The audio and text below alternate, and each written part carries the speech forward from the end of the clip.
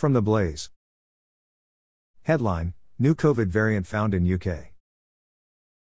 A new strain of the novel coronavirus potentially linked to a faster spread of the disease has been discovered in South Wales, UK officials announced Monday.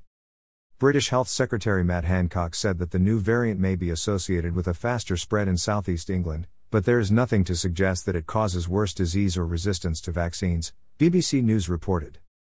Initial analysis suggests that this variant is growing faster than the existing variants, Hancock said in the House of Commons Monday.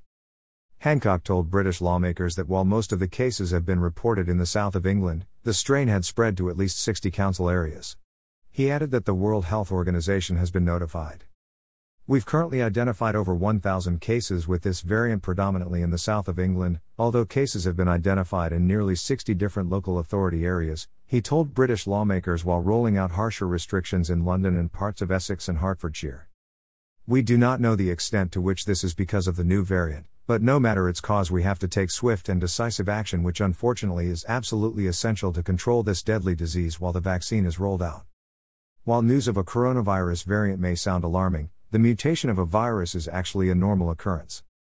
It is natural for a virus to mutate over time, and we have seen a range of mutations in Wales, the Welsh government said in a statement.